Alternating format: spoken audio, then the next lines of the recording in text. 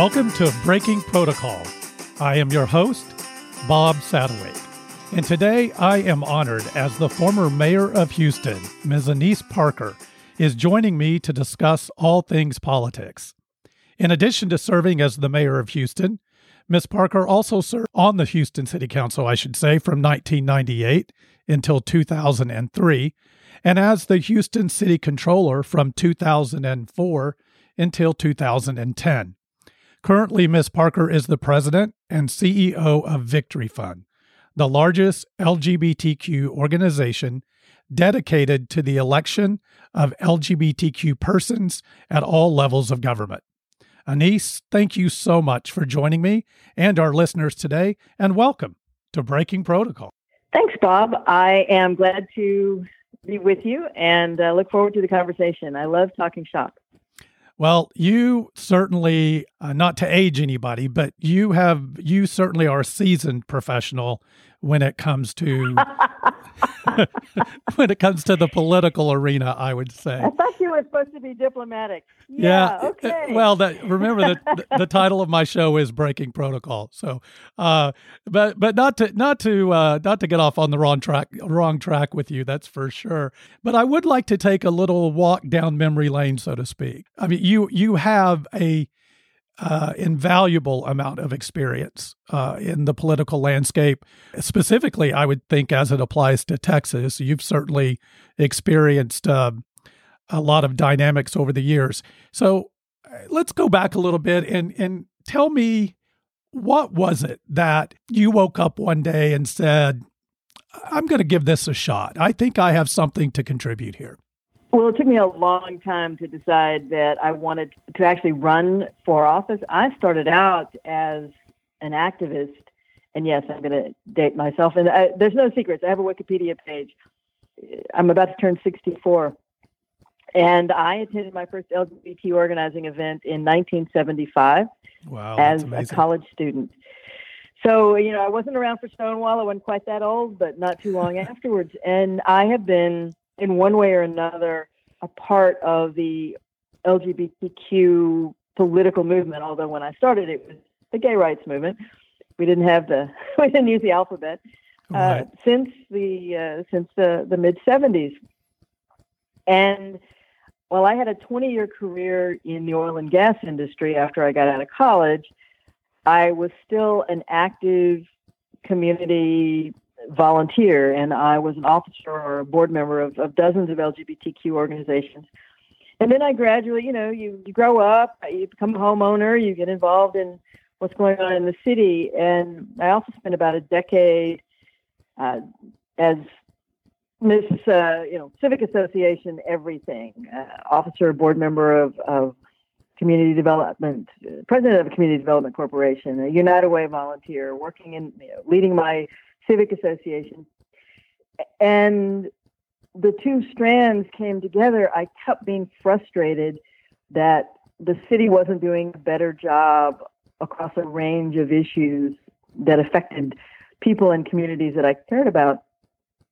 But I never anticipated running myself. I was involved in, and in fact, I served as president for 2 terms of our Houston Gay and Lesbian Political Caucus. So I was helping other people run for office. We couldn't get anyone LGBT elected, although we had candidates who ran.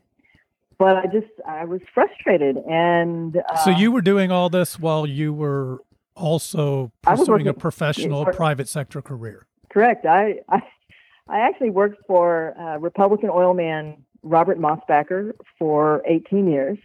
I spent 2 years at another firm and then worked for him for 18 years. And did you work as an openly gay person? Yes. And I was arguably one of the most visible lesbian activists in Houston in the 80s.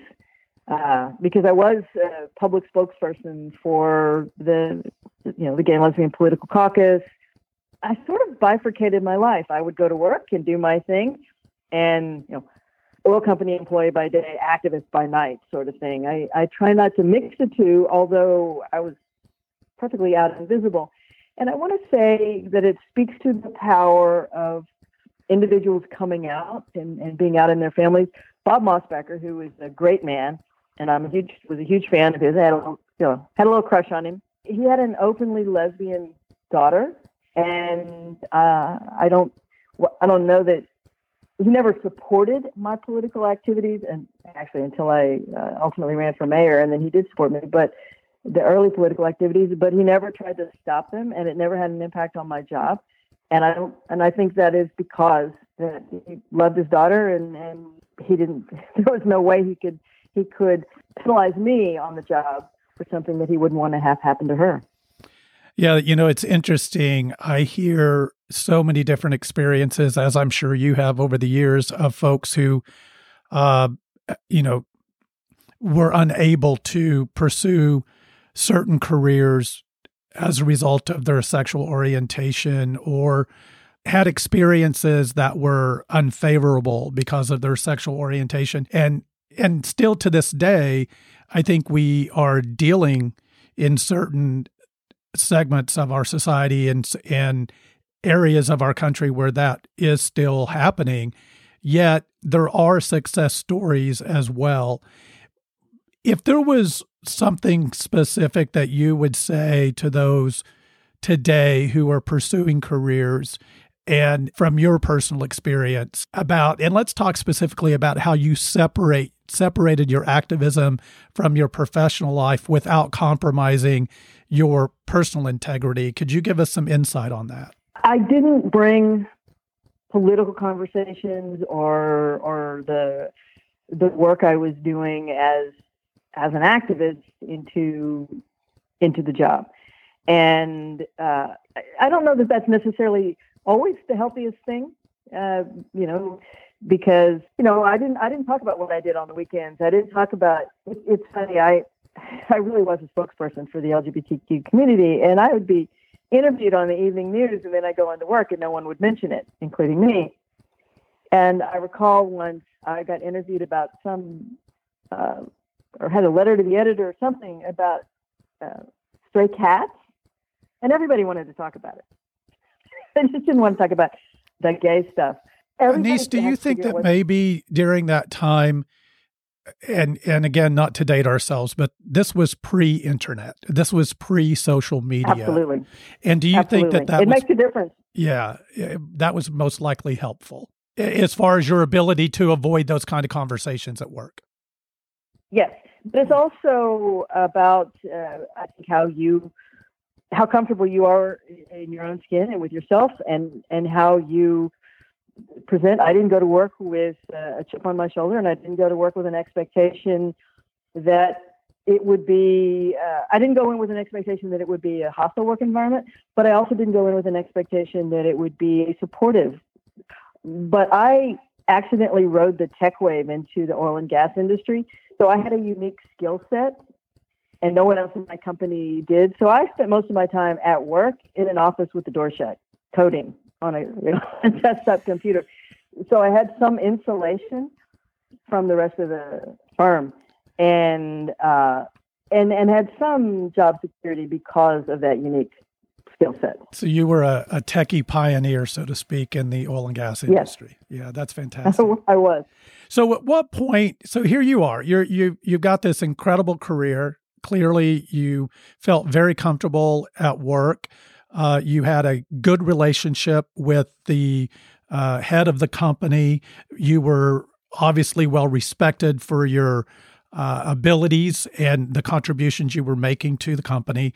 And one day you decided, I'm looking for something else, and it is in the political arena. How did you make that leap?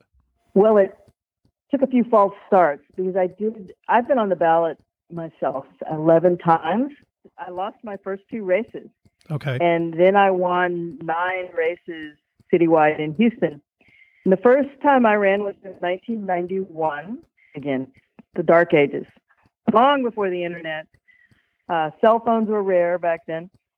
And I was recruited by members of the LGBT community who wanted someone willing to run, but to run and with a chance of winning. And I let myself get talked into it. I wasn't emotionally prepared. I really wasn't ready to run. And I lost. I ran again in 1995, this time on my own volition in a special election, and lost, but came in third out of 19 candidates running for one seat. One of the things I did was I went to the LGBT Victory Fund and took their candidate training, but I did some other things as well. And then I won that race, and then I just kept winning. And what year was that you first went to the LGBTQ Victory Fund candidate training the first time? It was in 1995. 95. And then I ran and won my council seat in 1997. So clearly that was beneficial. It taught you something. Yes. Even though I had been a political activist for a long time and had been involved in campaigns and helped other people run, being a candidate yourself is different. And the tools and techniques of campaigning change regularly. You just mentioned the internet. That is the single dominating thing about campaigning today. And going through the training helped me center myself and helped me figure out what my message was, what my brand was, and how to integrate the narrative. Because the first two times I ran, I was Annise Parker, gay activist. Every time I saw my name in print, and they didn't use the L word very much back then. Right. It was Annise Parker, gay activist. And I realized that I couldn't be, I wasn't going to go back in the closet, but I couldn't be Annise Parker gay and have people listen to what I had to say. Right. And I had to do certain things in the winning campaign, the third campaign. And actually, it's a good lesson for everybody. One of the things I did was I made appointments with the editorial staff of both, we still had two papers then, both major newspapers, and the TV stations that covered those were back in the politics. day when people read the newspaper, right? It's true. But I took a portfolio of the newspaper coverage, and I took a videotape of the TV coverage, and how every time they talked about me, Annise Parker, gay activist, and then they would talk about my opponents by what they did for a living. And I just looked at them, and I had this conversation over and over again. I said, I work for Robert Mosbacher. I've worked for him for years and years and years. I'm a volunteer in LGBT organizations, and I am LGBT, but it's not what I do for a living. If you're going to talk about what my opponents do for a living, you need to talk about what I do for a living. If you want to talk about who they live with, you can talk about who I live with. We had that conversation, and I could say I'm very persuasive, but I think that it was more that the world was beginning to change and the awareness within those newsrooms began to change. But the third time I ran, that changed. Well, I think that it's fair to say you had something to do with that change over the years, and that is having those types of conversations face-to-face with the influencers, i.e. the media at the time. So I think our community, quite frankly, can extend a big hand of thanks to you for that. I know a little more about your history than we can get into on this show, but you just allow me to say thank you. I appreciate that. Speaking of these campaigns and politics and elections, certainly it's no longer 1995, and things have dramatically changed over the years as a result of not only just the internet, social media, the 24-hour news cycle, so to speak, but now we're in the midst of this coronavirus and the impact. I have worked on a gazillion campaigns over the years, and people are coming to me, candidates right now, asking for advice on how they should proceed with their campaign to be effective. And quite honestly, I'm not sure I have a whole lot of answers for them. And what are you telling, because I know you're getting a lot more questions than I would ever get. So what are you telling these folks who are actively running campaigns right now in the midst of this, pandemic that we're dealing with? Well, that's actually the work now that I get to do at the Victory Fund and the Victory Institute. And we train candidates to run, but we also support endorsed candidates. We provide through a portal for our endorsed candidates, we provide links to the latest tools and technology for virtual campaigning. We also share tips that we get from our candidates and about how to connect to voters, and we continue to try to cross-pollinate, having candidates talk to the candidates. A lot of primaries have been postponed. Running a campaign is creating a short-term small business. And you think, okay, this is how long this business has to run. I have to rent phones. I have to have insurance. I have to have an office space. You plan a budget around that. And then suddenly the governor announces, oh, well, the primary is going to be put off for 3 months. And you have to scramble. So they're real impacts. We preach field. We preach the value of face-to-face interaction with voters, with constituents. You can't do that now. Rallies that candidates love to have build energy. You can't have big public rallies now. A lot of the fundraising takes place in events, house parties, that sort of thing. Can't have those now. So how do you do fundraising? How do you generate excitement? And how do you have those conversations with voters? Advertising, now it's digital advertising. We work with candidates every day. Here's how you can pivot away from field. Here are tools to identify voters. You have to get on the phone. We work with candidates. Some candidates are hesitant to ask for money right now because of the economic conditions. And well, I know that I personally am getting a lot of pushback from when, as a fundraiser, and I have been an active fundraiser in a campaign since really 2000, asking people for money. And for a while there, I got quite good at it.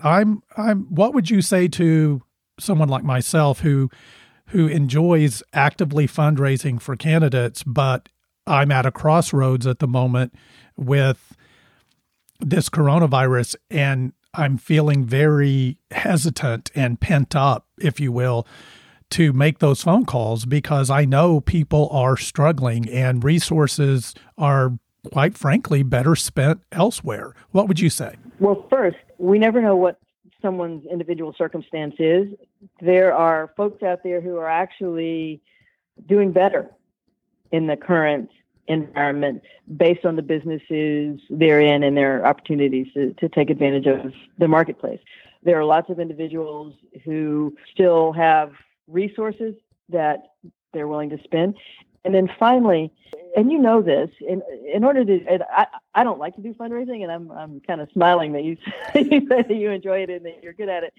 That fundraising, the key to fundraising is to make a connection. And what you're trying is maybe you don't get as much money as you might have gotten before, but the point is to connect to somebody so they understand why you're running, what you hope to accomplish, and why it's important, and to get a yes on something.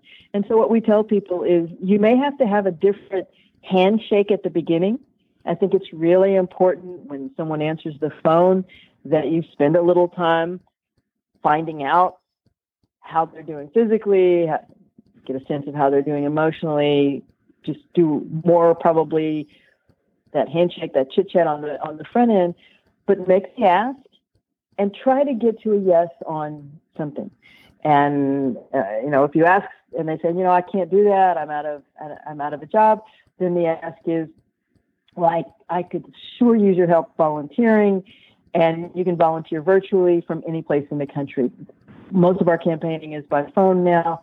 If you have some time on your hands and you wouldn't mind getting on the phone for me, you can make a critical difference in my campaign. And you work your way through the list, but you have to do it because the campaign is still there and the elections are still there and the elections matter. And everybody who's running is going through the same thing. So how do you, they can't give up. How much of an impact do you suspect social media will play as a platform across the board from municipal elections to the national election in this November cycle? So social media has changed everything about campaigning except for who shows up to vote. And there's a surprising difference in who shows up in municipal elections and who shows up in the national elections. And so all of my races have been at the local level. Albeit they've been big races. Houston's bigger than, population-wise, is bigger than 15 states. but it's local level, and those voters tend to skew older and more conservative. The national elections are dominated by who's at the top of the ticket, and that tends to generate who shows up. So you have to have a two-pronged strategy to connect. And it's important, obviously, there's a significant percentage of voters out there today that are still not participating in the social media world, I suspect. Correct. And I'll confess, I have a Facebook page that was created when I started running for office, and I tweet on Twitter, and I try not to be too snarky, but sometimes I can't help it. But my Facebook page is managed by staff. That's not my thing, and people are all over the map as to how engaged they are in social media. So you have to be a successful campaign or candidate. One, you have to understand what your constituent base looks like. Then you have to figure out how best to communicate with them, and you have to communicate with them in multiple ways. There's no one right way. Now what we're trying to achieve is the closest thing to a face-to-face conversation. So a lot of candidates are putting together Zoom town halls, or virtual town halls, virtual house parties. Oddly enough, in some ways, they're easier to find, they're easier to reach, and they may be more willing to spend time in a conversation, getting on a virtual town hall for 30 minutes where they might have come to the door and kind of given you the brush off. Now they're maybe more willing to engage. That's a really interesting point that you make. I was taking a look at the Victory Fund website a few days ago, victoryfund.org, by the way, for the listeners out there who might want to take a look at the Victory Fund website. And I was curious, like how many LGBTQ candidates are running for office in this election cycle. And you have profiled, or I should say the Victory Fund has profiled 185 candidates that are running for elected positions from everything from municipal to state and federal levels. For those, there's a lot of LGBTQ people out there sitting on the sidelines, and maybe there's even some LGBTQ candidates that aren't on your website.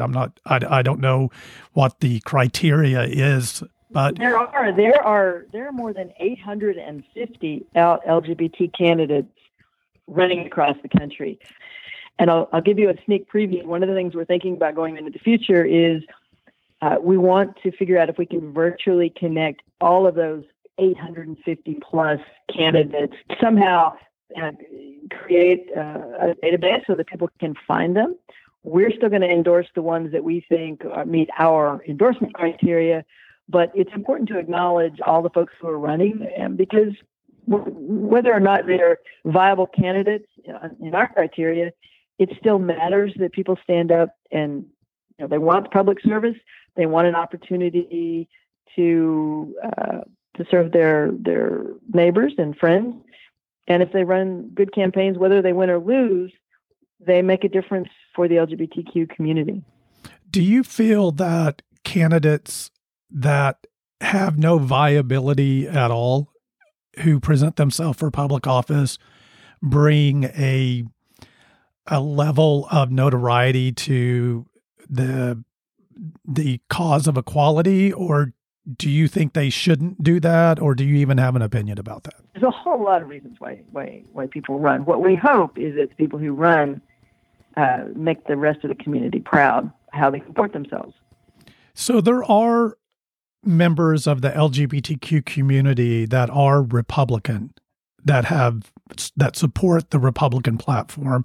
Are there any of those candidates that align with the criteria of the Victory Fund, and are there any of those that have been endorsed? Yes, we are bipartisan. We always have Republican candidates, although I will say that because we are pro-choice, they are few and far between. We maintain something called the Out for America map. And so if you do an internet search for Out for America, and it shows you every sitting LGBT elected official. Actually, there are about 850 of those. So, well, that's not interesting. The same number, but most of our Republican elected officials are in municipal or nonpartisan races. Sure. So they don't because they have a hard time getting through their primaries. So in Texas, let's talk about Texas for a moment, because I found Texas. Well, you and I both live in Texas, so I want to talk about Texas for a moment. I mean, we'll get back to some national stuff, but I found this quite interesting. I found this actually fascinating. I don't know if you know, but I grew up in a household full of women.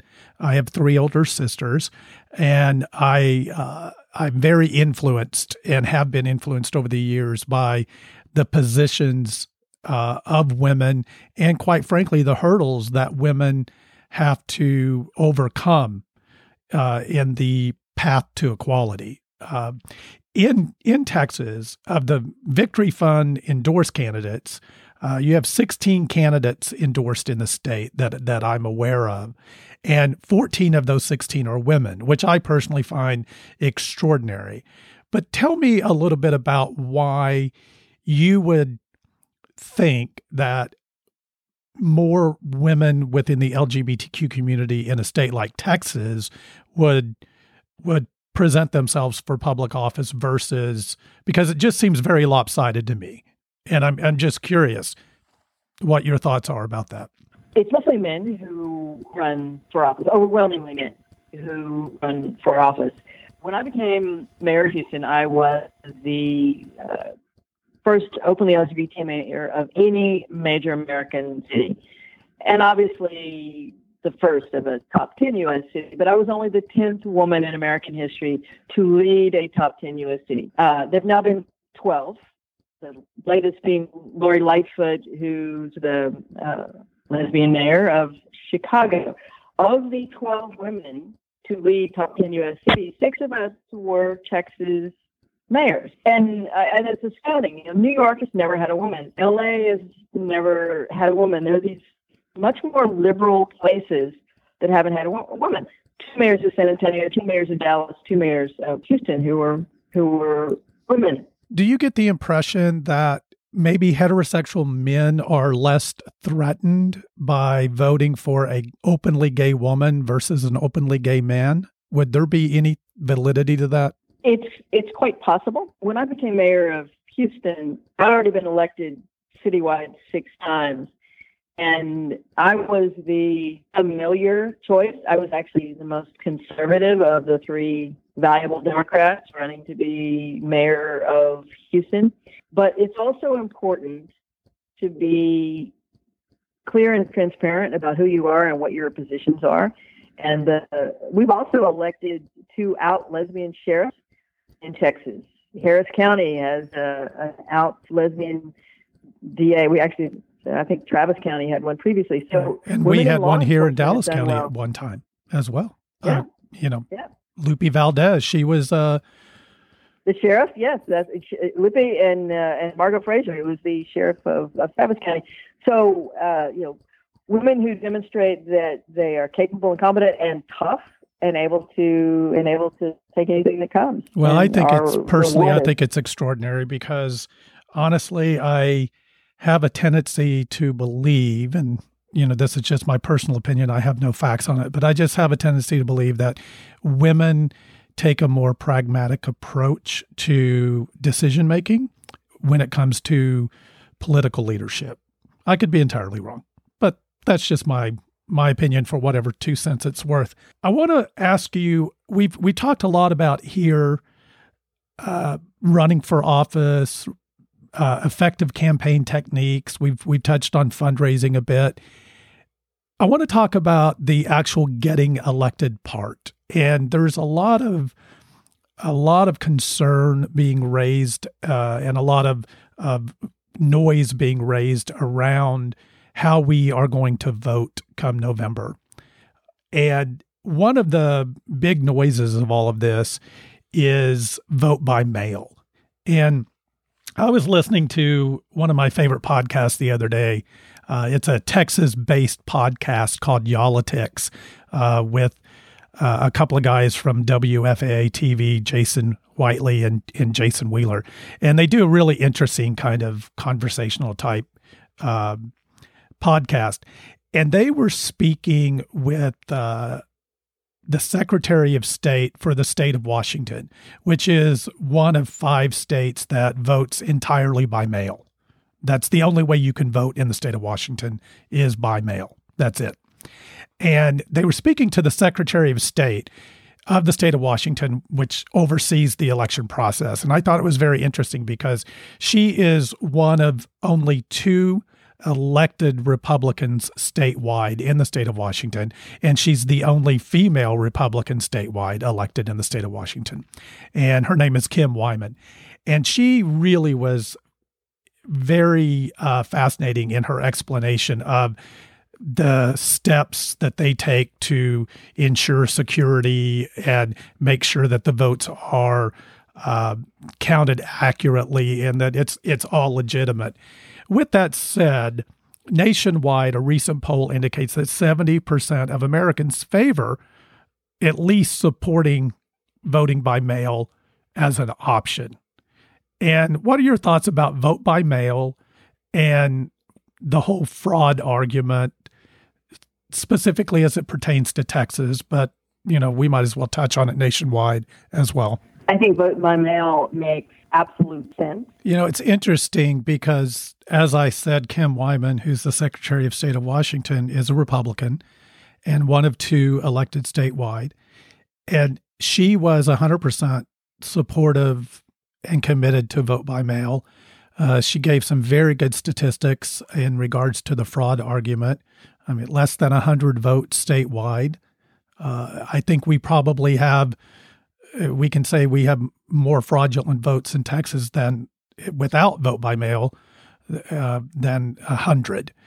Interestingly enough, and not to put you on the spot, but I have to ask, Ken Paxton, our Attorney General, recently indicated that if you wanted to vote by mail and use the excuse that the coronavirus was a reasonable fear of wanting a vote by mail ballot, that you would be breaking the law of Texas. Do you see it that way? Voting officials in most of the counties across Texas have indicated that they believe it is appropriate to allow people to use that as a justification to vote. And then we saw in other states where forcing people to vote in person has actually spread COVID-19. Now, I wouldn't take Ken Paxton's word on anything, but this is he is making a political argument, not a legal argument, and not one based on fact. So tell me, in regard to the LGBTQ candidates that are currently running for office, who are you most optimistic about? Well, right here in Texas, Gina Ortiz-Jones is a juggernaut. She ran 2 years ago for Congress, came less than 1,000 votes away from knocking off an incumbent, came back hard, never stopped campaigning. She absolutely will flip a red to blue seat and will be successful. But we have an opportunity to double the number of LGBTQ members of Congress. John Hoadley in Michigan, John Blair in New Mexico, Gina. But our main work is at the state house level. And the best way to see who we think is the top tier is go to our website, victoryfund.org, and we have 2 categories. We talk about game changer candidates, which are our statewide and congressional candidates, and spotlight candidates who are down ballot candidates that we think can make a difference. Often, state senators have the opportunity to filibuster and stop legislation. So just putting just one in a state Senate can stop the really egregious anti-LGBT bills. So Chevron Jones, for example, who's a black state rep in Florida who was running to move up from the state house to the state Senate, could have a significant impact. Kim Johnson is a lesbian pastor in Georgia who is running for the state senate there. And again, there's five openly LGBT members of the Georgia House. Having someone in the Senate would be a 1-2 punch that would help us stop the bad stuff. Let's talk about some of that legislation. What give us an example or two of current legislation that potentially LGBTQ folks are not aware of that could be extremely harmful, and why it is so important to put these folks in at the Senate level of a state house. So everybody, I assume, is familiar with the flurry of anti-trans bathroom bills that have metastasized. Those are still happening. They're still happening. Texas keeps trying to do it. Fortunately, we keep shooting it down. But there are also... I mean, I don't mean to be disrespectful, but I have to wonder what in the world these people are doing in these bathrooms that they're so afraid. Yeah, I don't understand at all. But there are still anti-LGBT adoption bills that pop up all across the country. There are bills trying to protect the perverted practice of conversion therapy. And the most insidious are those that purport to be religious liberty bills, but are in fact a license to discriminate. Oh, this is against my religion. I don't have to serve you if you come into my restaurant or my store, those sorts of things. And what we have discovered is that putting one person in a state legislature slows things down, but it doesn't stop things. Getting a critical mass, which is usually 3, means that we pretty much can stop the most egregious things. And then having a caucus level, in Texas we have 5, in Georgia we have 5, you begin to be able to do proactive stuff. I have to say I'm quite proud of our Texas caucus this last cycle. And correct me if I'm wrong, but I believe every one of those are women. As we say, we get women in Texas get some respect. There's no doubt about that. Look, we both support, obviously, we are big advocates of women in office. And once again, I'll say it, I just think that they approach things from a much more pragmatic way, and they have a tendency to get things done. I agree that women govern differently. Women govern differently. I don't necessarily think they're better, but they are different. Women tend to be more communicative and more collaborative. And often women tackle, just because of different life experiences, they champion issues that men may not think of. It was a year ago that I had an incredible opportunity to sit down with you at dinner in Houston, Texas at a friend's house. And the reason we were having that dinner is Pete Buttigieg was running for president at the time. And we were there basically to raise a level of awareness about the LGBTQ community on a national scale. I personally think it was a very positive move. But what are your thoughts about Pete's campaign at this point, his future, what the political landscape looks like on the national level? Have we, as an LGBTQ community, entered that platform? Are we there to stay, or was this a one-off? I think Pete has an unlimited political future. He was a phenomenal candidate. He made us proud. He did us well. Every day he was in that race. He progressed farther than I think most of us thought was possible. And he made it so much easier for down ballot candidates to step up and run. Because that is the biggest platform, the biggest stage, and he held his own there. And that had to inspire folks at every level of politics.